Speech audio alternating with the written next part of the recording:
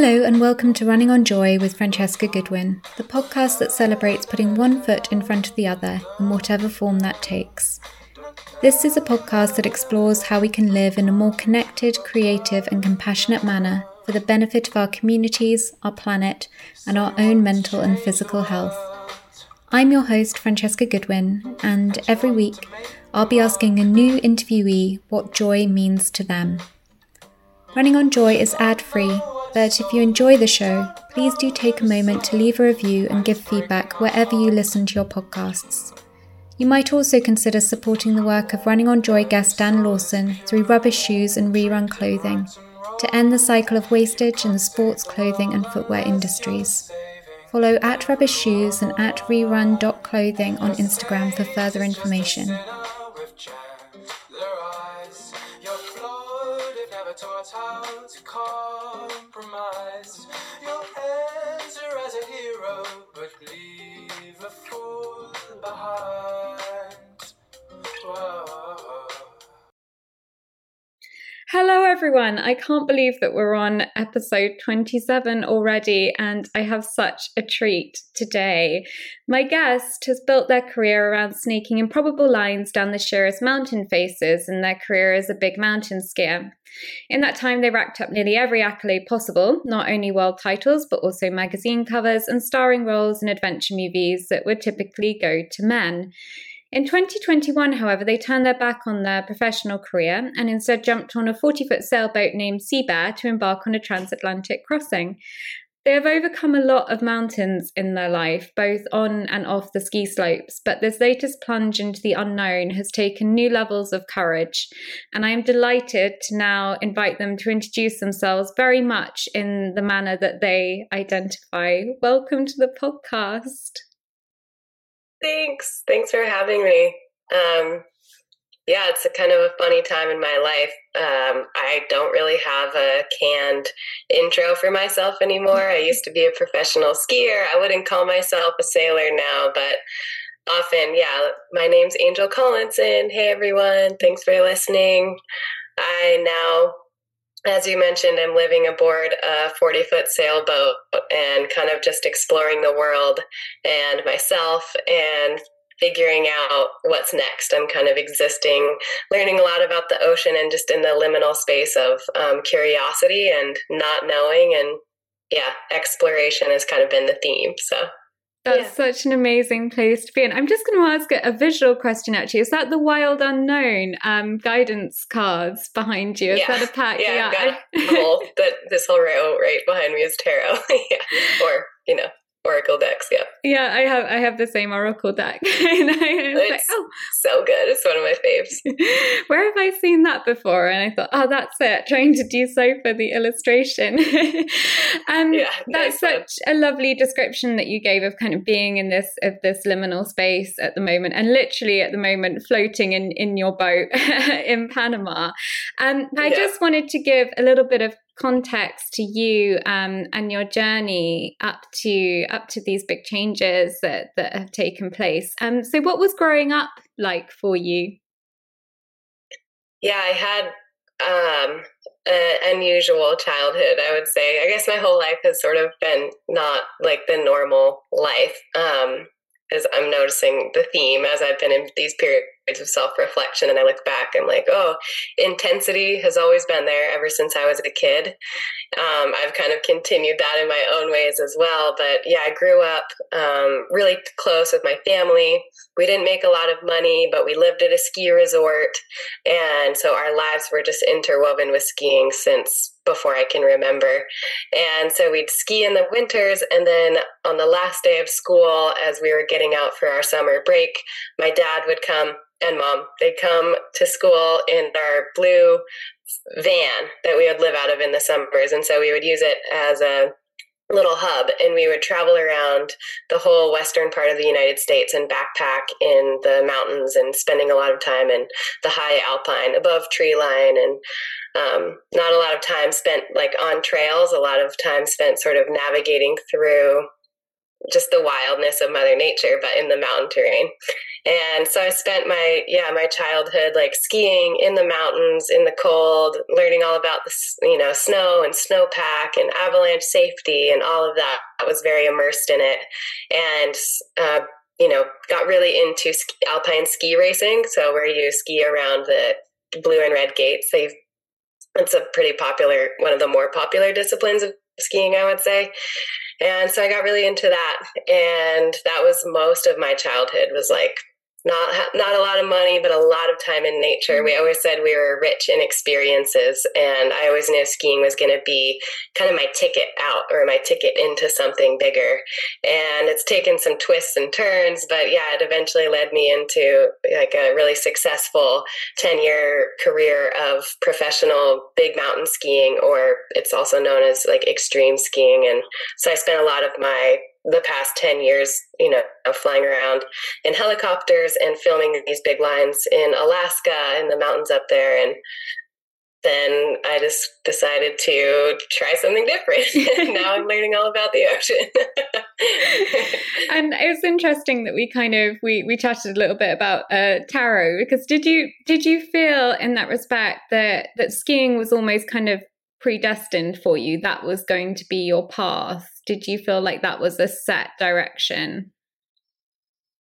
Yeah, I always have kind of felt, and yeah, I've had this feeling that skiing chose me. And in some ways, I guess I chose skiing, but not, it was just like, that was the life that I was born into, and that was going to be the thing. And it's almost like it chose me. And so very much a part of this latest iteration in my life has been diving deeply into, okay, well, what is the thing that I truly deeply want to choose for myself?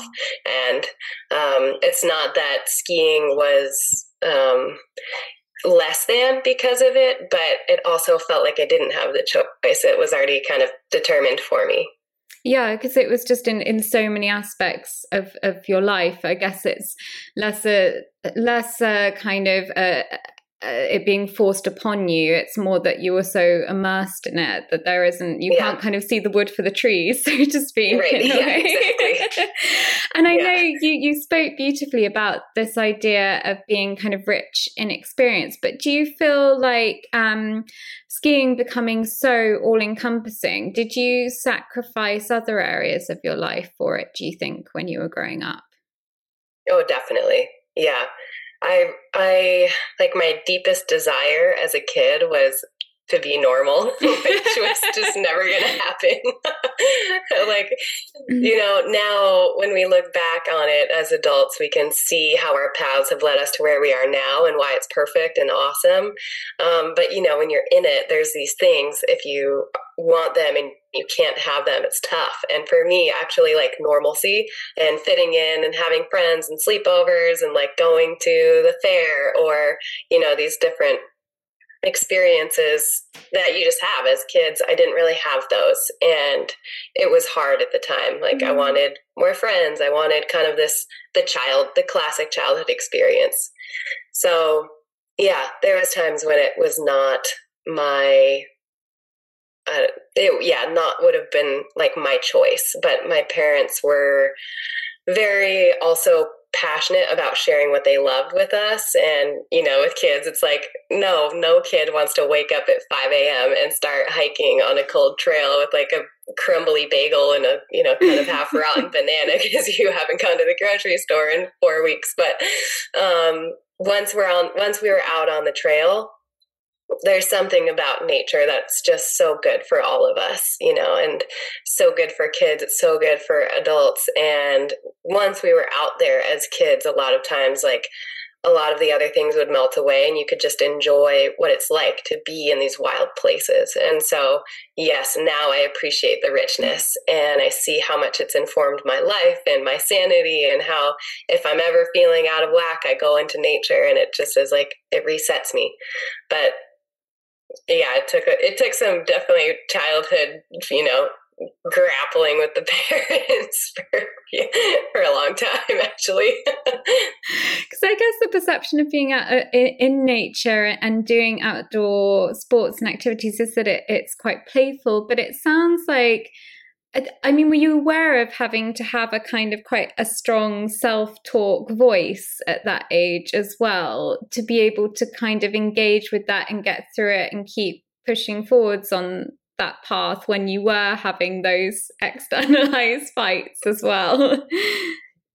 Yeah, I think, a big well, as all of us, we're such a product of our upbringing and of our parents. And so my dad was kind of the force that he held these big goals or visions, or this would be so cool, let's make this happen. And then my mom held the kind of role or the pull of the nurturing and the reinforcing of, we're okay, you've got this. Like if we're ever resisting or fearful, she did a really beautiful job of kind of helping us learn that it was completely within our capabilities. So between the two of them, I pushed through things that maybe didn't think I would have been able to.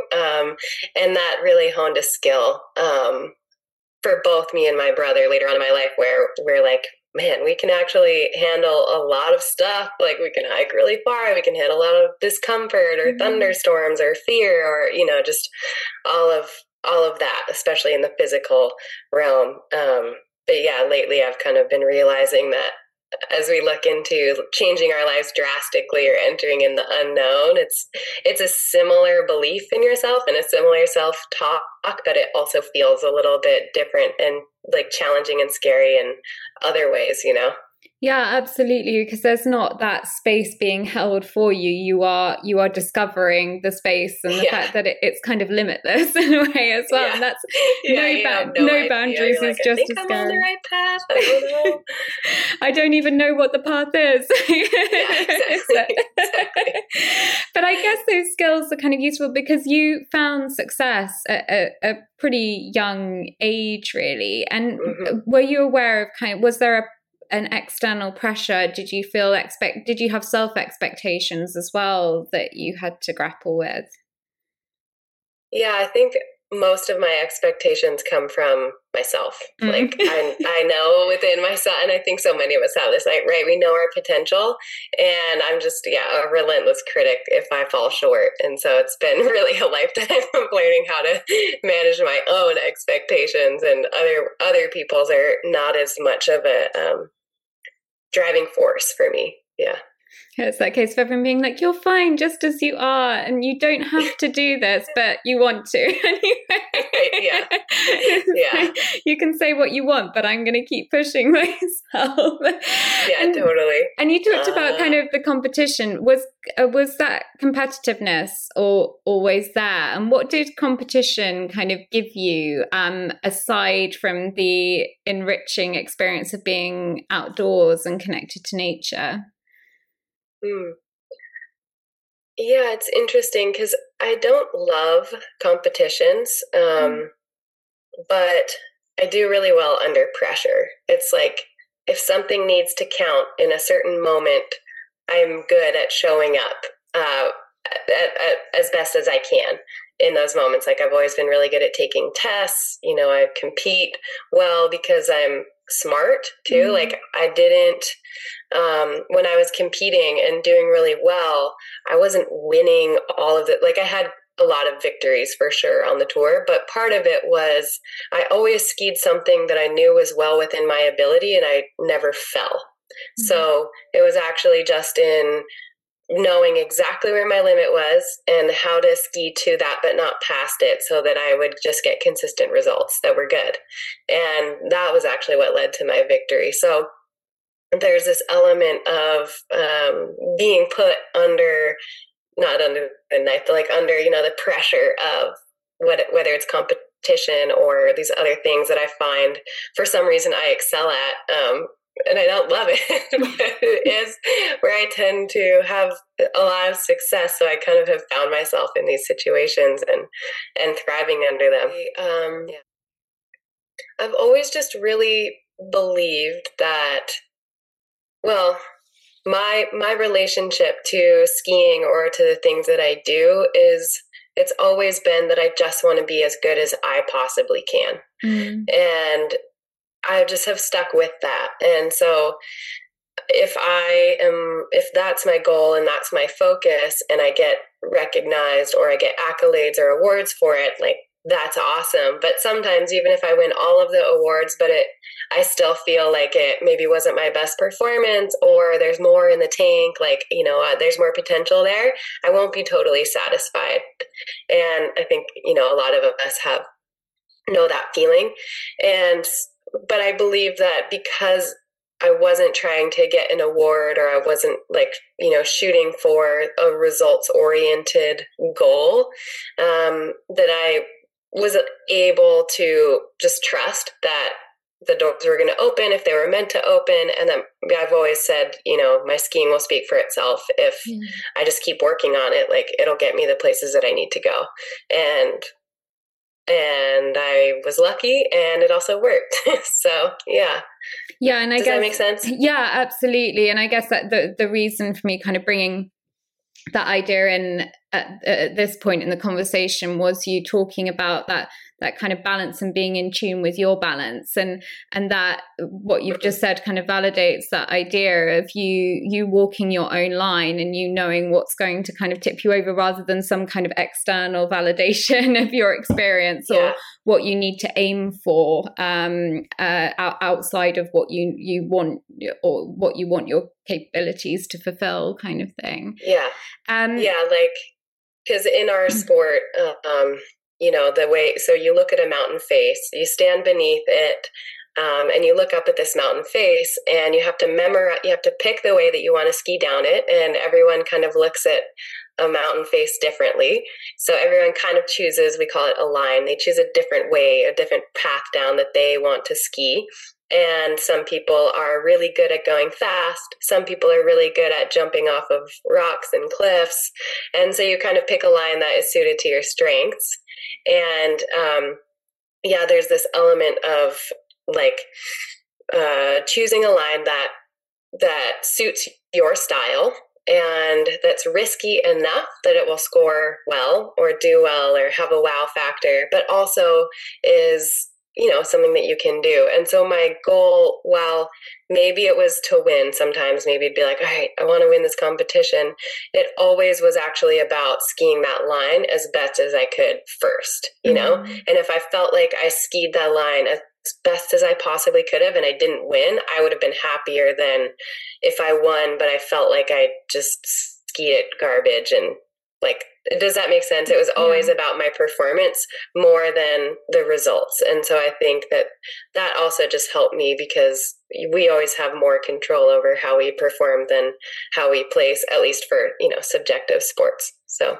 No, that makes complete sense. And do you think some of that is about, I know that you did use and still use a lot of your publicity to advocate for environmental causes. And did you find that with your performance on the mountains as well, was there a sense of kind of being in tune with your environment, lending you advantage as well, in terms of that kind of reciprocal relationship with the natural world? I love that.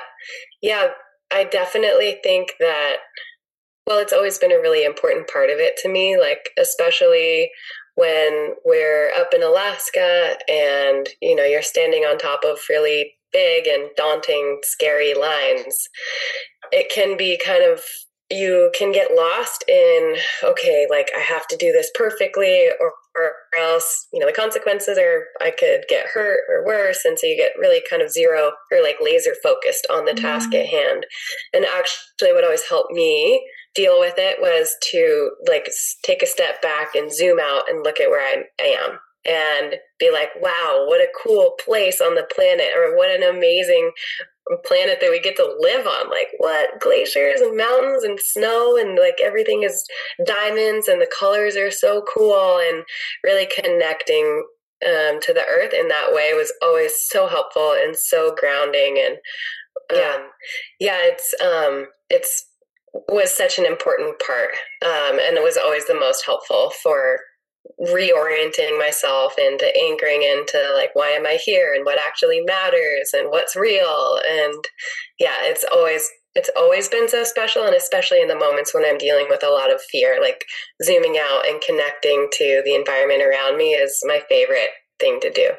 Yeah, I was going to say whether that, because you do have such a kind of calm demeanor, and whether that fed into kind of your sense of trust in yourself and your own judgment.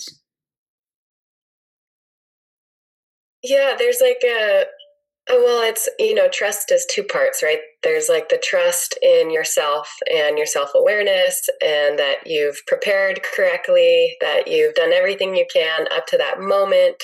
Trust in your ability to navigate unforeseen, little things as they come up during your run. But then there's also the trust in the unknown, and the trust that if you fall, like you're going to be okay, or even if you get hurt, that you're going to be okay. And often, actually, what I found was helpful was going through like worst case scenarios and trusting that even if those things happened, I would still be okay. And so there's like, trusting that no matter what, I'll be fine. Like I'm held by life is kind of is always the mantra. And so it's both, right? It's like trusting that I've done everything I can and I've got myself, and then also trusting that I'm held in the bigger ways, and even if something bad happens, that it's still going to be okay. Does that make sense? Yeah, that's such a reassuring and lovely mantra as well. Like I am held.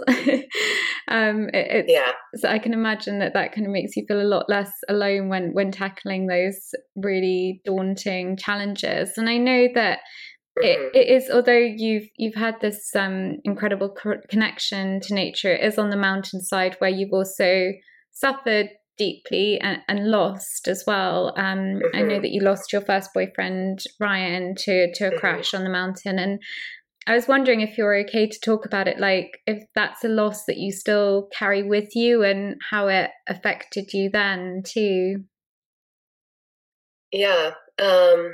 So when I was 20, my boyfriend, Ryan Hawks, died actually in a competition that we were at. He went off a big cliff and he landed on some rocks that were under the snow and ended up dying later from internal injuries. And that was my first encounter, like close encounter with death. And I was there when he died, and it was a lot, right? It was like, obviously makes you question, do I want to keep doing this? What am I doing it for? How do I want to live? What's my relationship to my life, right? Like all of it, all the big questions come up. And what has ended up happening, while death is so hard, it also was so beautiful. Like it was tragic and it was beautiful. And through his passing, like I learned so much about myself and life and the way that I want to live and my why for it all, right? And that I think is such a gift. And so I would still, grief is so weird. There's no timeline. It's different for all of us. And when we lose someone, how we make sense of it, it's different. But I think what was so beautiful was actually taking the fear away from looking at death or looking at my own mortality, and really just asking the important questions of like, how do I make my time here the best that it possibly can be?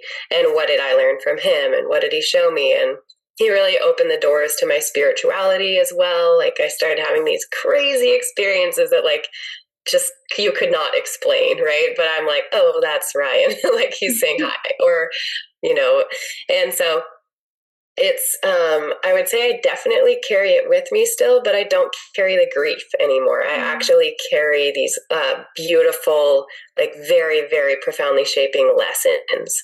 And sometimes, like right after he died, I used to ask him I know it sounds petty, but I used to ask him for 4-leaf clovers and shooting stars. And so now every time I see one, I'm like, hi, Ryan.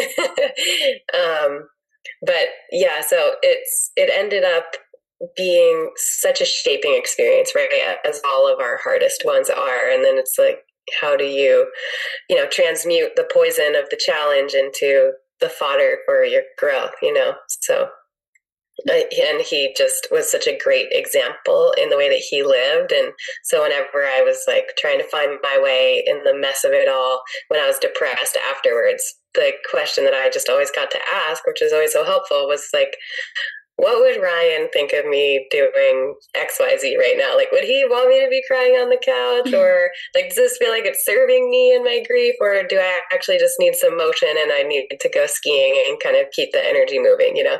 So yeah, it was a big learning experience, and it was so beautiful, actually. It was so sad and so hard and so beautiful. Thank you so much for sharing and reflecting on that. And I love the way that that you've kind of thought about the idea of, yeah, a door closed, but then so many doors seem to open as well. Mm-hmm. And Mm-hmm. do you find that that kind of energy flowed into your relationship with fear in general? Because I know then kind of your own crash happened in sort of 2019 in Alaska. And did you find that the loss of Ryan, did that then transform how you perceived and approached fear in general in your life? Yeah, I do for sure, right? When we have these experiences where we realize like, oh, we're not invincible. Shoot, now what? You know, there's a level of reality that sets in with any risk that we take, right? And it might just be like driving in a car, right? If a loved one dies in a car crash, you actually realize how dangerous driving really is. Um, so that was a first component of really realizing like life has risk. This sport has risk. The mountains have risk that you can't possibly plan for, right? There's an element of planning that you can do, and then there's also an element of chance. And accepting that, I think, was kind of my first grappling with it. And then, you know, being like, yes, life is risky and there's no way to be in complete safety with everything that you do. With that being said, skiing is more risky. Do I still want to do it? Right. And then again, when I had my own like first big fall, then you're like, oh yeah, not only is life risky, but actually it can really happen to like me. It gets real personal. And so I feel like it's kind of, you know, there's like steps along the journey of being humbled or having the consequences like come and meet you firsthand. And each time, you know, it's like such an individual process of how you want to meet them, how you want to move forward. And each time that I met with them, like I really sat with them and really was like, okay, is this what I want to do? Is it worth it to me? And I think the one question that I kept getting asked after Ryan died and, you know, in some subsequent events, it was like, well, is this worth dying for? And I've sat with that a lot. And I just realized like, it was just not the right question, because it's not that we're willing to die for the sport. It's actually that it's what gives us the most life. And it's like worth living for and really makes us live. And that is the important component. And that was true for me. And so that was why I wanted to keep doing it. Yeah, it's like that. Mary, I've mentioned Mary Oliver in a previous interview, but I do love her poetry and that idea of what will you do with this one precious life? Well, it's precious because there's the risk and there's the fear and the potential of losing it, but what are we going to live for? And I think that's a really interesting way of reframing it, rather than that constant, oh, is it worth this? Is it worth that? Well, it's worth life, therefore we jump into it. And I guess I kind of wanted to come to this idea of fear, because as we've been reflecting on kind of fear is generally kind of circles around this idea of the unknown. So for me, as I kind of alluded to in my introduction, one of the scariest things that you're doing right now is this kind of this change, this motion away and quitting skiing, I guess, in a professional capacity. And that's kind of what you, from an early age, as we've seen, kind of constructed your identity around. So I'm interested kind of what finally tipped the scales, because I know that you kind of like soft quit at one point before you went to college. And how did you know that this time it was different? I just knew it in my body, like with every fiber of my being. I was encountering so much resistance. Even just the thought of doing it anymore felt unbearable. And I had a lot of shame around it because I'm like, why does this feel so dramatic? Like, why can't I just, keep milking it, or, keeping this life of skiing going in a certain way that I can taper off or that works for me. But man, sometimes when we're done, we just really know it. And it doesn't always make sense. And not all of the ways that we feel about it make sense. And so I just was like, all right, well, I got to figure out how I'm going to do this exit now. But the knowing that I was so done and it was so clear, it was actually really beautiful to have the clarity, because I was kind of ready to be done for a while with my career. Like, it wasn't fulfilling me in the ways that I was craving in life. Like, it didn't feel meaningful. It didn't actually feel like I was contributing to a sense of, I don't know, giving back to the world. It didn't feel like that to me. And I wanted to find something that gave me that feeling, and skiing wasn't it. And so I was like, okay, shoot, well, how do I make this, change? And it was a multi-step process. I think when we look outside at people's lives, and it seems like there's these clear delineations in other people's chapters, like, boom, they quit their job, or boom, they moved to that place, or, boom, this happened. But, our internal landscape, there's a lot going on behind the scenes. And so there was this moment when my body would not leave my house to go skiing the next day. And I was like, all right, well, this is clear. Okay, now I got to figure out what to do with it. So, I had my own process. I ended up going to Mexico with some girlfriends and just getting totally out of the, normal life, and getting some good counsel, and figuring out, like how do I move forward in this? But there was many steps along the way, and I wouldn't say that I am like totally comfortable in the unknown, or like it's cool, I've cultivated this beautiful relationship with it. Like, no, it pains me so often, and every few weeks or every month I'll have like a grappling with it that is just so uncomfortable and so painful, and it doesn't go away. But I also am just learning how to discern in me, like, what is my truth? Does this feel correct? Does this not feel correct? Like, am I a yes to this thing? Am I a no to this thing? And so it's like a slow way of pathfinding into the future, but that's like, those are the questions that I ask, and I let that be enough to guide my life. And I would love to have, the next 5 years laid out and a total plan in place, but that's just not, I'm also so clear that that's not the move right now. And also something that I regularly ask myself that's helpful is like, what is the medicine of this moment? Like, what am I actually supposed to be learning right now? What am I supposed to be learning from this experience?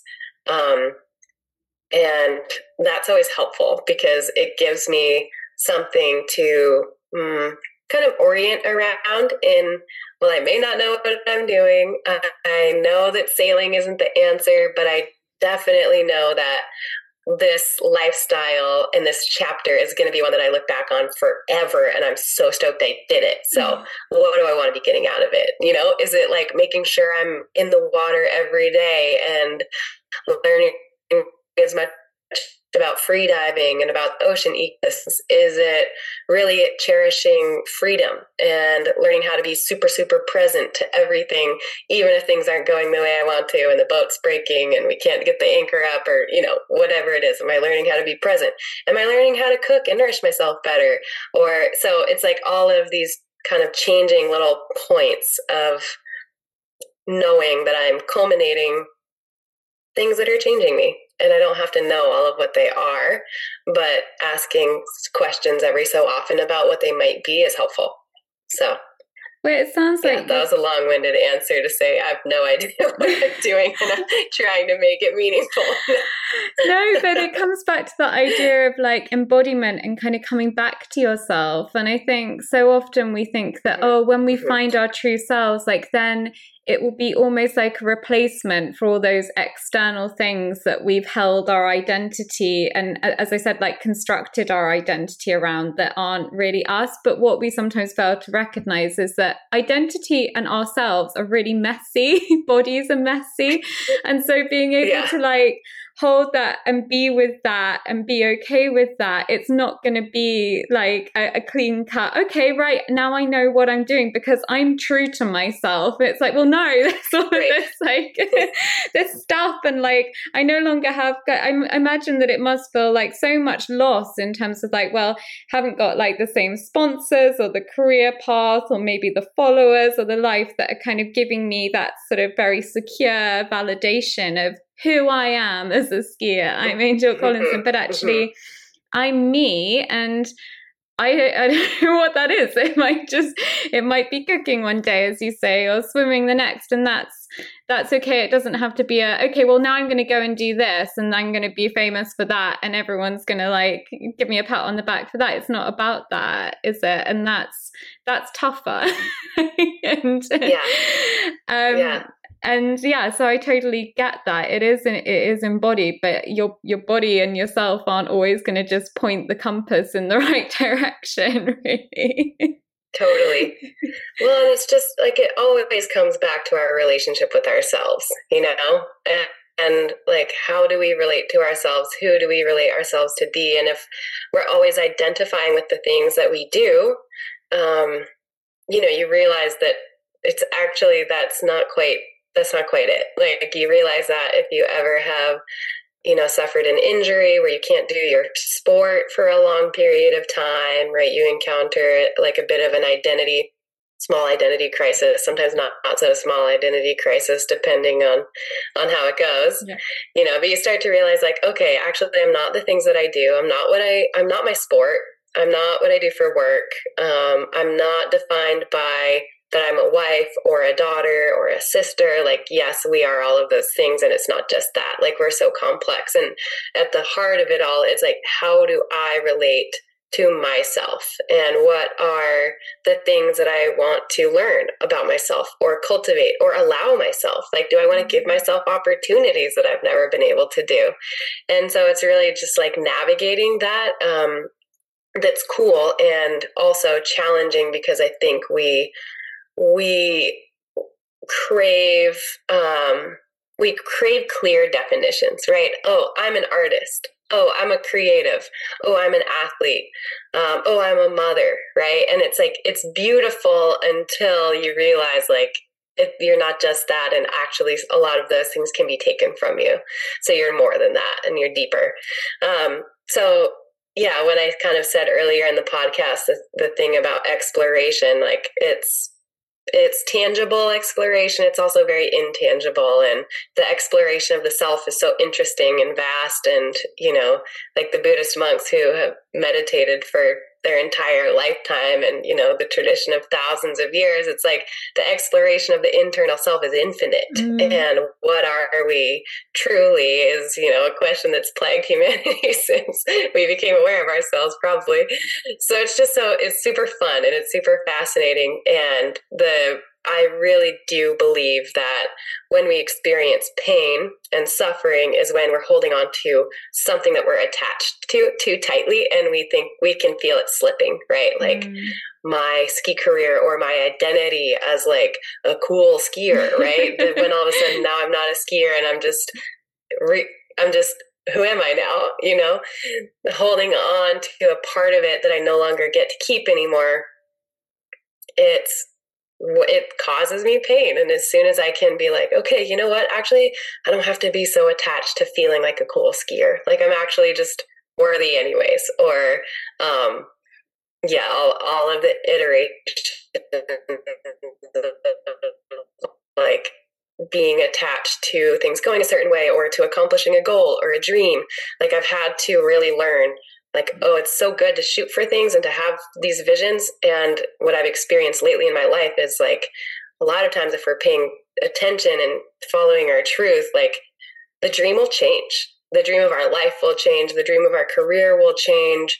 Like Pete and I had this dream of the sailboat and of sailing around the world and a couple specific missions we wanted to do. And that's changed. And letting those change instead of being like, no, at all costs, we're going to go do this one thing in the South Pacific. Like, that's not our truth anymore. But letting go of that, is hard because I'm like, well, what am I just going to give up on sailing now? Like I quit skiing and now I'm quitting sailing. Like, but all my chips are on the table. Am I a failure?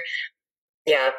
Well, basically all of that to say, like, really, I just so feel the truth of when we get so attached to something and then that gets taken away, or we look at maybe it's not serving us anymore. Like, that is where the real struggle comes from. And when I can remember that it's about the attachment and I just let it go a little easier, then my life has been serving me better.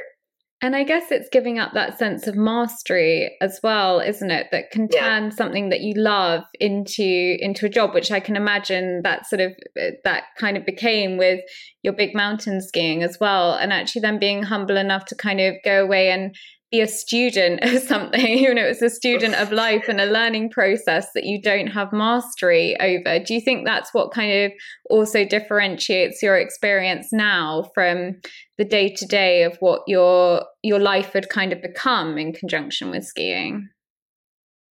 Yeah, it's such a great point, because that was a big struggle at first. In order to reach mastery, I feel like for most things, it comes at the cost or the sacrifice of many other things, right? So you can be singularly focused and really good at this one thing.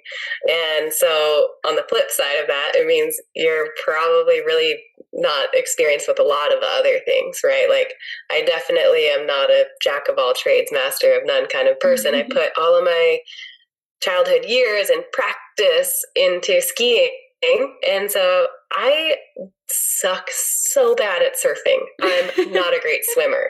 I really don't love the learning process because I haven't had to do it much, right? It's such an ego blow. Like, I've existed so much in something that I'm super proficient at, like you said. And so now, like, learning how to do all of these other things and being a complete novice and just honestly, like, getting my stuff handed to me, like getting absolutely rocked by the ocean, or it's tough. And my boyfriend has a totally different approach. He's like, being a beginner is the best because you're just learning and you're making like big improvements all the time. And I'm like, yeah, but you're not good, which is, I love being good at things, like not from an egoic standpoint, but I love the feeling of doing something really proficiently. Like, when you start to get fluent in a foreign language and just the ease that comes and sort of that feeling of proficiency, like, I love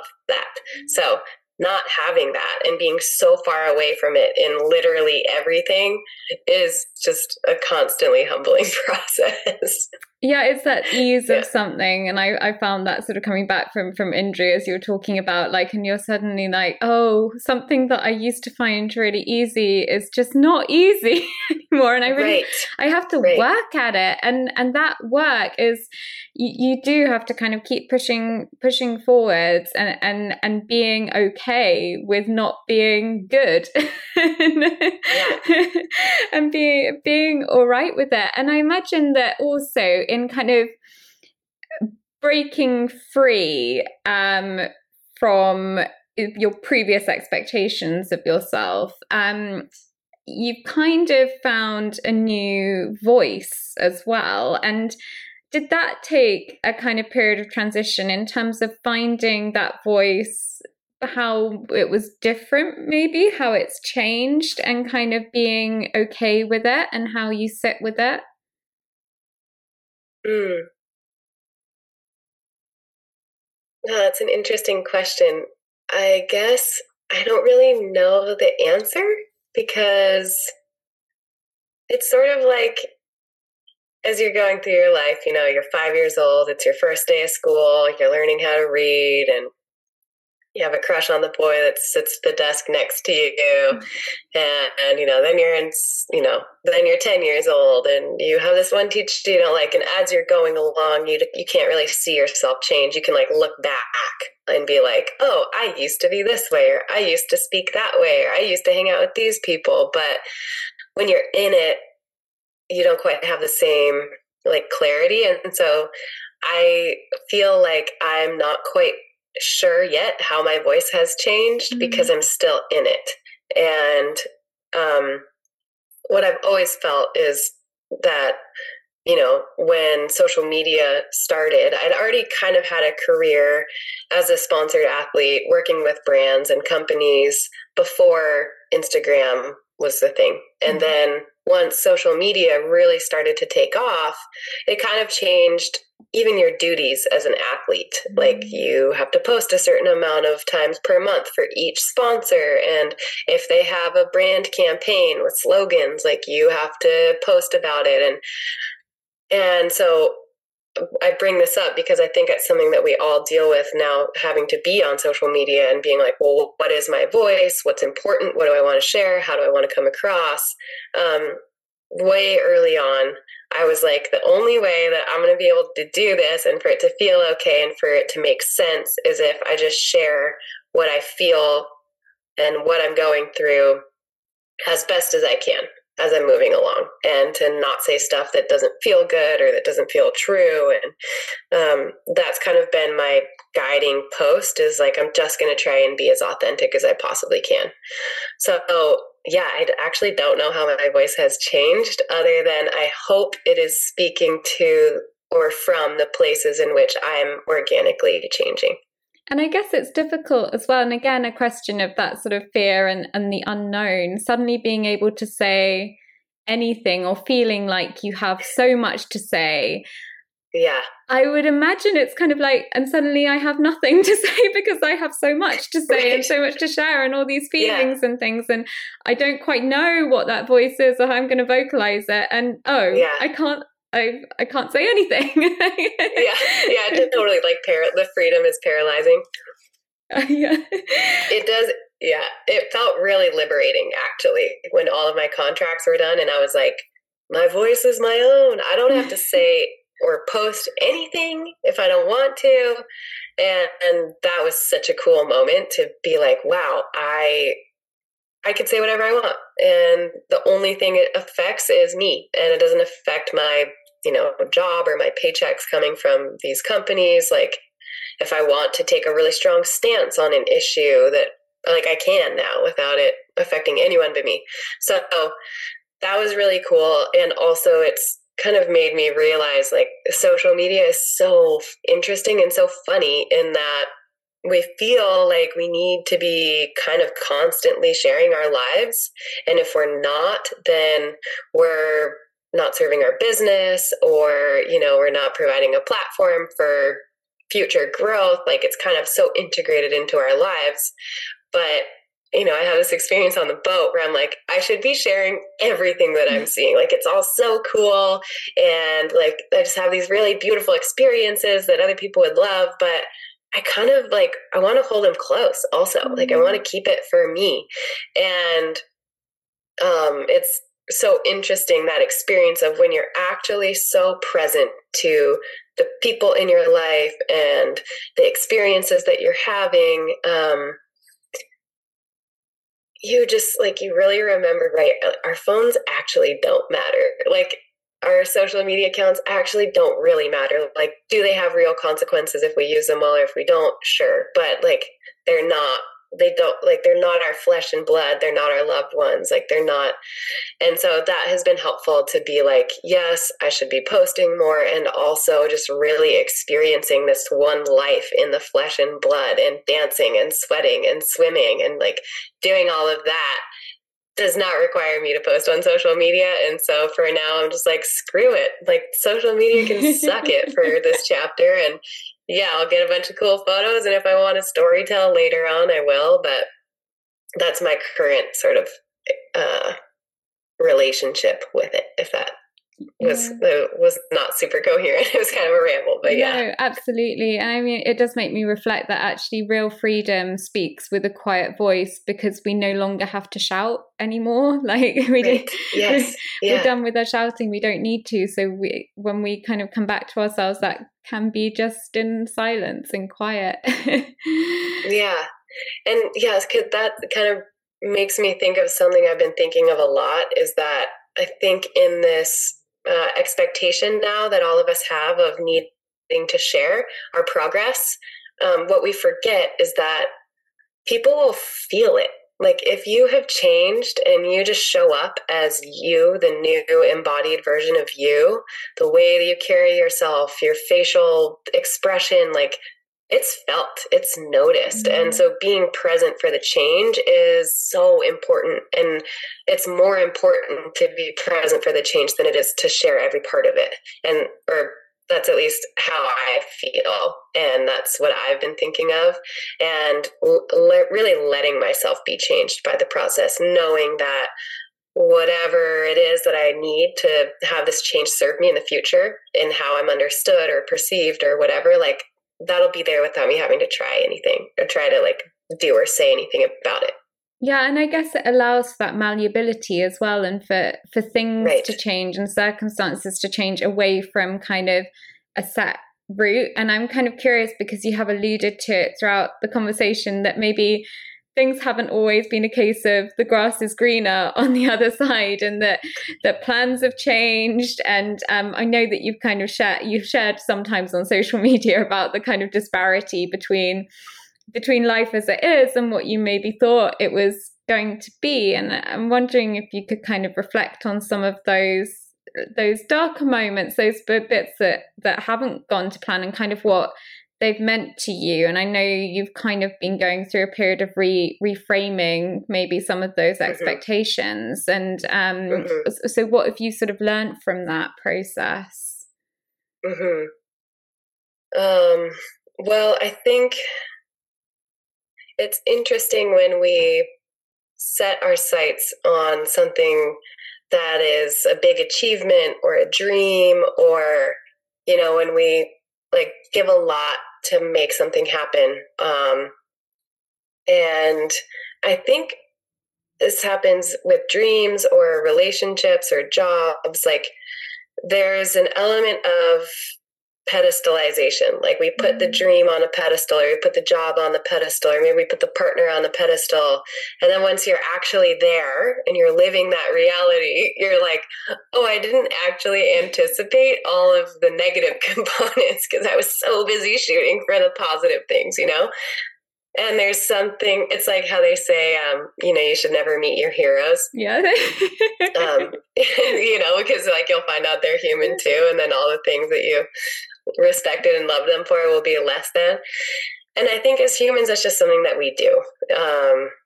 And so then the reckoning process comes of like, how do you deal with it once you maybe realize things, the grass isn't greener. Like you've made this big life change. Like for me, you know, I made this big life change. I'm going to sail around the world with my partner, right? Sounds so romantic. So many of us have this dream of sailing around the world with our partners, right? And then you get in it and like, oh my God, it is so much work, first of all. Like, you know, the boat's always something needs fixing or attention, or, you know, it's steel, so it's always rusting, like, and it's kind of this feeling of never actually being able to feel caught up. Like you're always feeling behind on taking care of the thing that's keeping you alive and keeping you floating and out of the ocean. And but yeah, just that element of when you achieve a dream or when you get there, when you know, get this thing, I think it's why people say we're actually more scared of our successes than our failures, because we get to the success and it's like, well, now what? And maybe it wasn't as good as you thought it was going to be. Or then you encounter these whole other slew of challenges.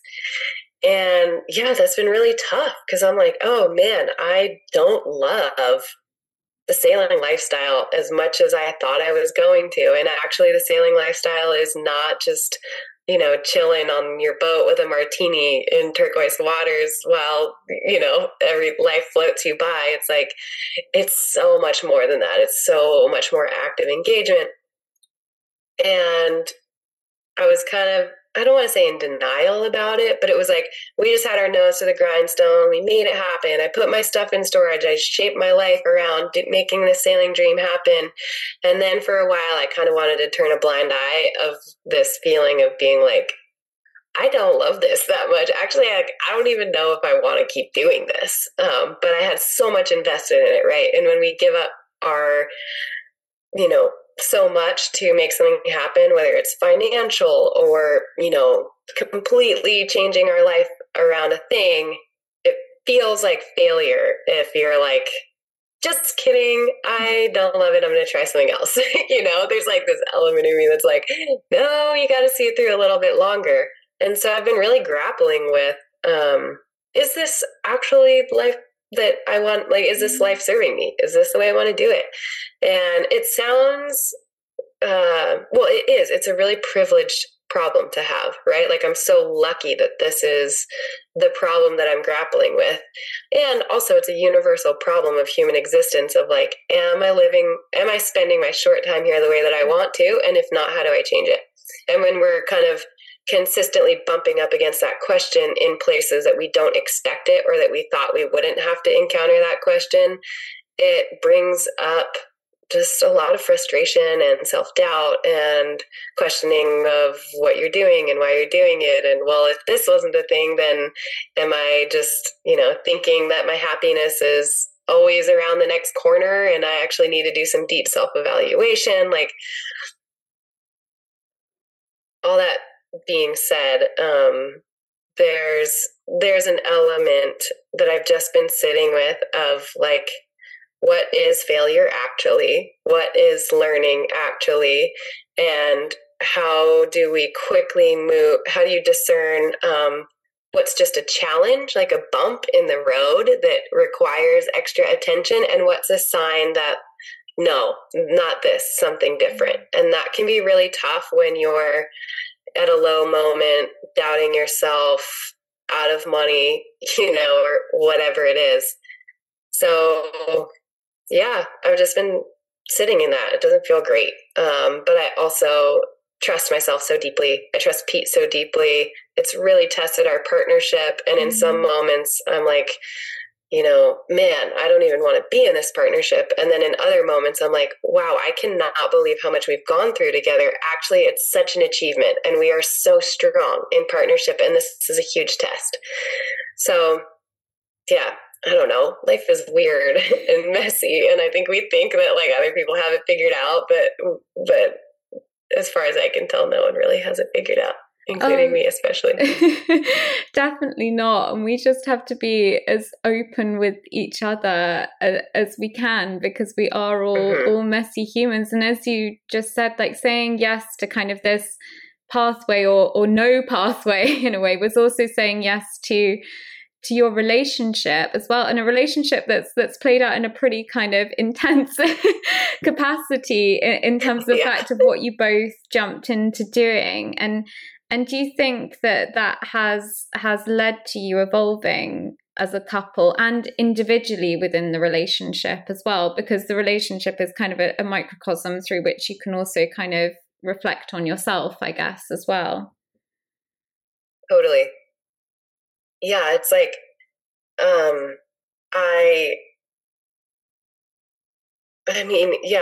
it's such an intense way to jump into, or not jump in, but to share a partnership, because the boat is 40 feet long, like from tip to tail, right? From the stern to the bow, but the inside cabin is very, very small. And like, you're never more than 20 feet away from the other person, and there's no separate rooms. So you're just always with each other. And the ways that, the things that you learn about yourself in that sort of pressure cooker is so frustrating sometimes. Like, you see, at least it's easier for me to see the ways in which I wish I showed up better in my relationship, or the ways in which I'm so critical of him that I wish I wasn't. And it's a little bit harder, but I just have started noticing like, oh, actually, I think a year ago, I would have had a much bigger reaction to this thing that he did or this mistake that he made or whatever. And actually allowing myself the grace to see how I've been showing up in this relationship and using it as a catalyst for positive growth I'm just starting to actually see that. Because at first I was just like coping and dealing, and it was like this beautiful romance. It's been this beautiful romance the whole time, right? And also like just real challenges of dealing with a lot of stress together and ocean crossings and financial stuff, and it's all of it.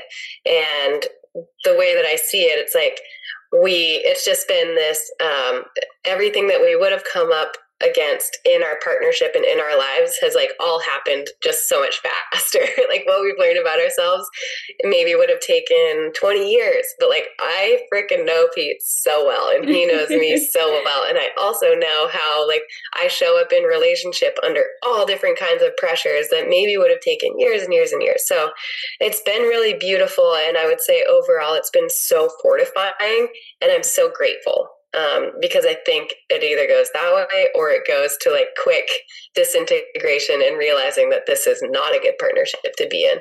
And it's been the opposite. It's been like I'm more in love with him than ever, and in a deeper, real way. That's been cool. I'm so glad to hear that. And like there's just so many bad kind of sailing pun analogies of kind of being an anchor and things that I could go into, but I won't say that. And I'm interested in he's been the wind in my sails. Use that one. Oh, you went there. And having sort of both regrouped, and I know that we've kind of been saying that actually you're sort of sitting in a space at the moment with yourself and kind of looking at what failure looks like, what life holds for you. Do you have a sense of where the path is going at the moment this year? So I feel like the plan has been kind of changing every like 4 months maybe, but this past summer I realized I had this moment of clarity of that, like, I don't want to live on the boat 12 months of the year. Mm-hmm. And that was how I previously thought about it. I'm like, well, if you're going to be a sailor and you want to sail around the world, like you live on your sailboat and you sail around the world on it, but then something happens and you break out of that mental fence and you're like, oh, well, actually, like we could leave the boat in Baja for 8 months and rent a place on shore and work and make some more money and get a little bit of stability, experience a little bit of spaciousness and ease, be able to like work out and do yoga and stretch a little easier. And then we could come back to the boat in Baja and then we could sail it to the South Pacific. So it's been changing. But our latest, what I also realized was there's like an element of existing in the unknown that is good to push yourself with, like, I have no idea what's next. But then it also gets exhausting, and it's helpful to kind of like try out a guidepost or try out a future thing to orient around. And you can always change your mind if you get there and it doesn't feel good, right? So my thing was like, I really want to find a property to buy. So that's kind of been my mission. I'm like, I'm going to save my money. We're going to travel on the boat. And I'm looking for a property to buy somewhere in the tropics where I can have a big garden. And then I was like, well, what if that doesn't happen? Like, I'm just holding out for this possibility that's completely outside of my control. Like, not that that's bad, but also I need something for certain. So decided, okay, we're going to go to Colorado for at least 6 months. We're going to haul sea bear out and I'm going to get some space and some stability. I really want to be studying music more right now. That's sort of my like latest curiosity and hobby and passion. So I really want to be able to make time for it. But yeah, like finding a couple plans, soft plans to make that I find to be like super helpful during this time. And like, I know that without trying, it's going to turn into maybe a way of life. Like maybe Pete and I will always spend 6 months on land and 6 months on the boat. I don't know. But right now it's emergent, and finding a couple of things of like, okay, what do I need? Well, I need money and I need stability. Okay, how do I make this happen? Like, okay, I'm not going to try and find the ultimate end all be all thing, the most perfect solution. I'm just going to find something that works for right now. So that's where we're at. Getting a little bit of money coming in, getting some stability, keeping the dream alive if it still feels true. And that's as much as I have figured out. It just really beautifully comes back to that idea of it doesn't have to be all or nothing in one direction or the other. It can be a mixture of things. And it sounds so simple, but like it's something that so many of us are so bad at kind of being okay with. And I think especially if you are someone who kind of pours your all into everything, that can be so positive and do amazing things, but it can also be exhausting because, like you say, if things don't quite work out that way, then it's like, oh, well, I can't be that thing anymore because that thing failed and failure is bad, rather than seeing it as, okay, we just need to like pivot around this and maybe we can do a bit of this, a bit of that. And like, right. And it requires a lot of flexibility in your thinking, which is surprisingly challenging, especially if you're like a really driven person, right? And you're just going for something at, maybe at all costs. It's hard to dream up different possibilities. Absolutely. And I just have two final questions for you, Angel, just off of the back of that. The first one is, who or what continues to inspire you?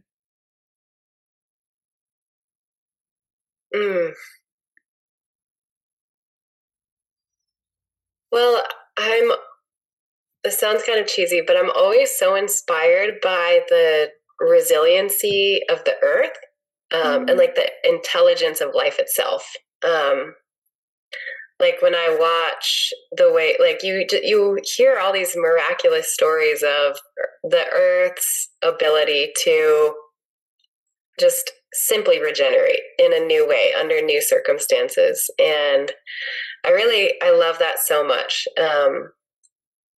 And because I think one of the things that kills my inspiration is my cynicism of the human race, and that, we're messing up our planet and we're so deep in it that there's no way that she's going to be okay. And so where I find inspiration is actually seeing her resilience in all of these places, and resilience under new circumstances, not things having to go back to how they were, but working with how they are now. So that's really inspiring for me.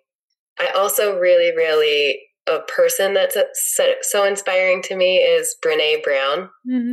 And just her, like all of her work, and especially the work on finding common ground, and all of us, belonging in the human race to each other, to like a common thread. Because I just see so much division in the world that seems insurmountable. And so I love the work that she's doing around that. And I think it's so powerful, and it's really motivational for me. Oh, I totally agree. And you talked about being held as being your mantra. And I feel like Brené Brown does this amazing kind of space holding for so many people, in terms of having faith in the compassionate potential of humanity in the face of, as you say, division and destruction as well, and the connectivity, which I imagine that actually the way that you are kind of itinerant at the moment, being on the boat, being able to see those connections and making connections with different people and communities, I imagine must kind of reinforce that for you, no matter how kind of torn apart, I guess, you can sometimes feel as well in terms of where your emotions are going. Yeah, totally. Yeah, well, and just how, like when you actually meet people face to face, even if you don't speak the same language or whatever, we just, like, I love her line of, people are hard to hate close up, move in. And when you're actually moved in, or you're meeting someone that you might not even be able to talk with, it's like there's still this element when you're in the proximity of somebody else of a different nationality and a different upbringing and different all this, there's still something that you share and there's still a way to relate and you're still on the same team. Like they might be trying to help you figure out how to like get to the fish market or whatever. It's like, it's very cool to remember actually that we can all be on the same team. Absolutely. And my final question, Angel, is one that I ask all my guests, and it's, what does joy mean to you?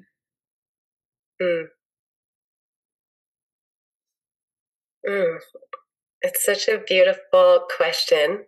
And also, it's funny because I think that my answer probably changes throughout my life. In this, like, joy is both,